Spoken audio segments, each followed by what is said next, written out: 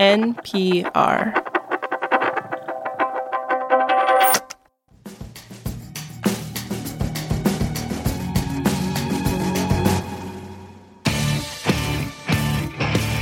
Cha-ching! You're watching Coin Craze with me, Jim Crypto. I'm here to make you money trading cryptocurrency. And you know what I say? Whether markets are going to the moon or crashing down to Earth. There's always cash to be made on coins. Let's go to the phones. First up, we got Brian from Maryland. Hey, Jim. Cha-ching. Cha-chang, my friend. What you got for me? Well, yeah, I've been eyeing this cryptocurrency called Bobblecoin. It seems like it's really taken off lately. I'm wondering if I should get in. Yeah, yeah. Bobblecoin is hot right now, my friend. Some might say there's even a bubble happening in Bobblecoin. A bubble? Sounds like trouble, but I think this bubble has still got some air left in it. That's a buy for me, Colin. Buy. It's Brian, but thanks, Jim. Next caller, Celine from Texas. Hey, Jim, I've been building a position in Mambo Bucks. What's your take? I'm not much of a dancer, Celine.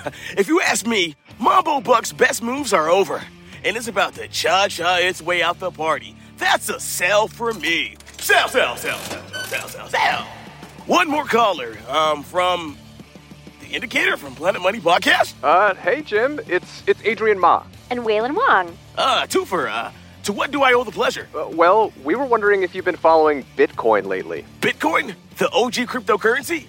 Bitcoin is the it coin right now. Its price has been on a tear the past couple months, and it just hit $45,000 per token. Yeah, we've heard that's in part because any day now, the Securities and Exchange Commission, which regulates the stock market, is expected to approve this new kind of financial product called a spot Bitcoin ETF. That's right. This new Bitcoin ETF is a big deal. A bullish sign for Bitcoin and for cryptocurrencies in general. Whoa there, Jim. Could you slow down and explain what you said there a little bit more? Sorry, no. I got more calls to take. More crypto money to make. Also, why don't you save it for your own show? Hello? Well, that was rude. You know, he's right, though, that we do have our own show. I mean, we don't do investment advice, but we can totally explain what all this Bitcoin buzz is about. You know what? You're right. That's a great idea. Today on our show, WTF is a Bitcoin ETF. This message comes from Apple Card. You earn up to 3% daily cash on every purchase. That's 3% on products at Apple, 2% on all other Apple Card with Apple Pay purchases, and 1% on anything you buy with your titanium Apple Card or virtual card number. Visit apple.co/card calculator to see how much you can earn. Apple Card issued by Goldman Sachs Bank USA, Salt Lake City branch. Subject to credit approval. Terms apply. Support for this podcast and the following message come from Humana. Your employees are more than your coworkers. They're the heartbeat of your business. That's why Humana offers modern group benefits designed to protect employees and their families with dental, vision, life, and disability coverage. Humana knows every employee and every business is unique. That's why they listen to your needs and build plans with you and your team in mind. That's the power of human care.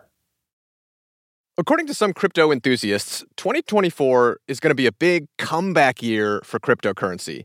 And maybe that statement makes you go, what? Yeah, you might be thinking, didn't the cryptocurrency market not too long ago experience a massive crash? And didn't multiple crypto exchange companies like FTX go bankrupt in the past year or so? And also, wasn't its founder, Sam Bankman-Fried, convicted of fraud? Well, yes, all of the above. Let's face it, the digital asset industry had a sink full of dirty dishes, mostly in the form of bad behavior by some individuals and firms. Andy Baer is with CoinDesk Indices, a company that gathers data and research on the cryptocurrency market. And he says, despite the lows of the past couple of years, he's still a crypto believer. And he's confident that with some better regulation, more education, crypto is going to continue to rally. And a major catalyst for this rebound is that the U.S. Securities and Exchange Commission is expected to allow investors to trade a new kind of financial product called a spot Bitcoin ETF.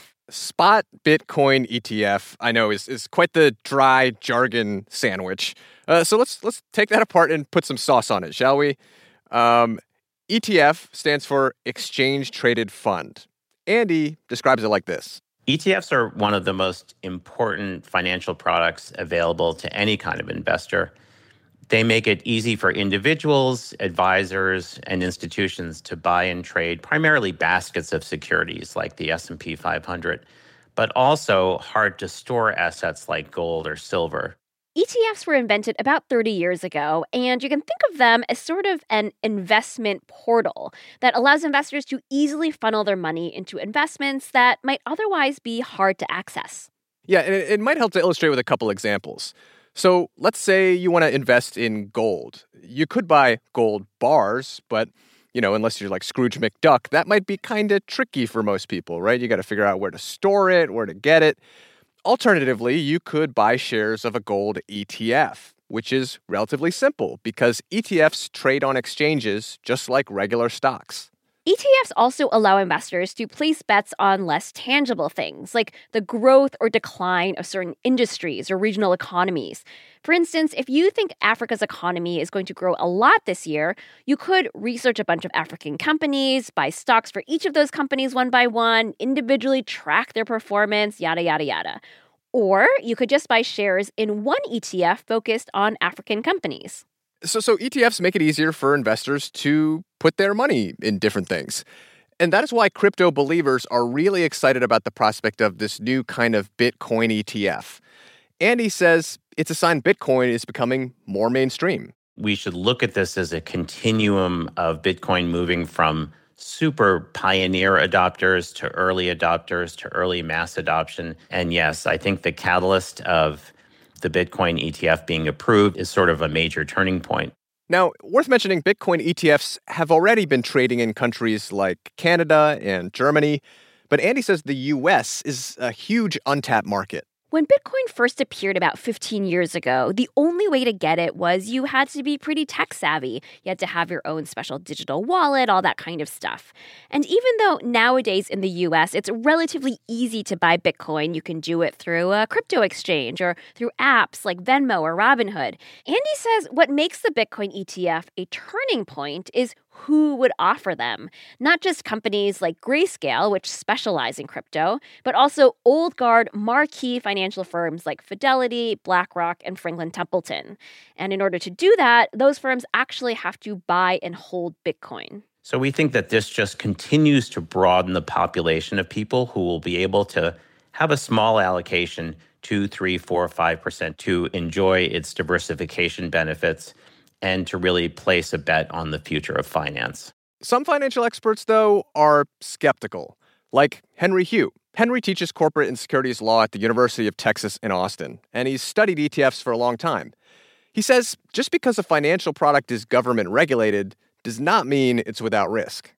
Whenever you have a shiny new object in the investment universe, very often people think of them as magic beans. And, time and again, people have gotten burned. What do you make of the fact that you've got a company like Fidelity or BlackRock saying, let's make this spot Bitcoin ETF? Do you feel like that kind of backs up the story some people are seeing in this? Toy stores used to sell pet rocks. It doesn't necessarily mean they think it's a good idea or that it'll have long-term value, right? It's very hard to come up with the idea of what the intrinsic value of Bitcoin is. So what you're left with is you're basically trying to guess what other people are willing to pay for a Bitcoin. For the ordinary investor, this is a very hazardous game. That's a lesson that a lot of Bitcoin investors learned the hard way from the recent crypto crash. At its peak in 2021, the price of a Bitcoin was about $65,000. Then, in a matter of months, that fell by about 75%, wiping out hundreds of billions of dollars in value. Yeah, and Henry says that is worth keeping in mind, even as we see Bitcoin's price rebound towards those pandemic-era highs.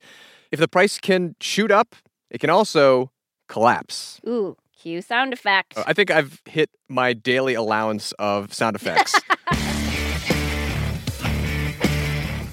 Special thanks to our voice actors Julia Ritchie, Kenny Malone, and Courtney Theophin, a.k.a. Jim Crypto. This episode was produced by Julia Ritchie and Cooper Cass McKim, with engineering by Gilly Moon. It was fact-checked by Corey Bridges.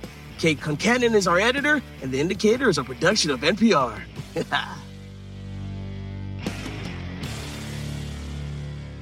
Buy, sell, cha-ching! It's a high-stakes election year, so it's not enough to just follow along. You need to understand what's happening so you are fully informed come November. Every weekday on the NPR Politics Podcast, our political reporters break down important stories and backstories from the campaign trail so you understand why it matters to you. Listen to the NPR Politics Podcast wherever you get your podcasts. This message comes from NPR sponsor Charles Schwab with its original podcast on investing. Each week, you'll get thoughtful, in-depth analysis of both the stock and the bond markets. Listen today and subscribe at schwab.com/oninvesting or wherever you get your podcasts. Support for NPR comes from ADP. Say you're in HR and a solar flare adds an extra hour to each day. How would this impact business? ADP designs forward-thinking solutions to help your business take on the next anything. ADP, always designing for people.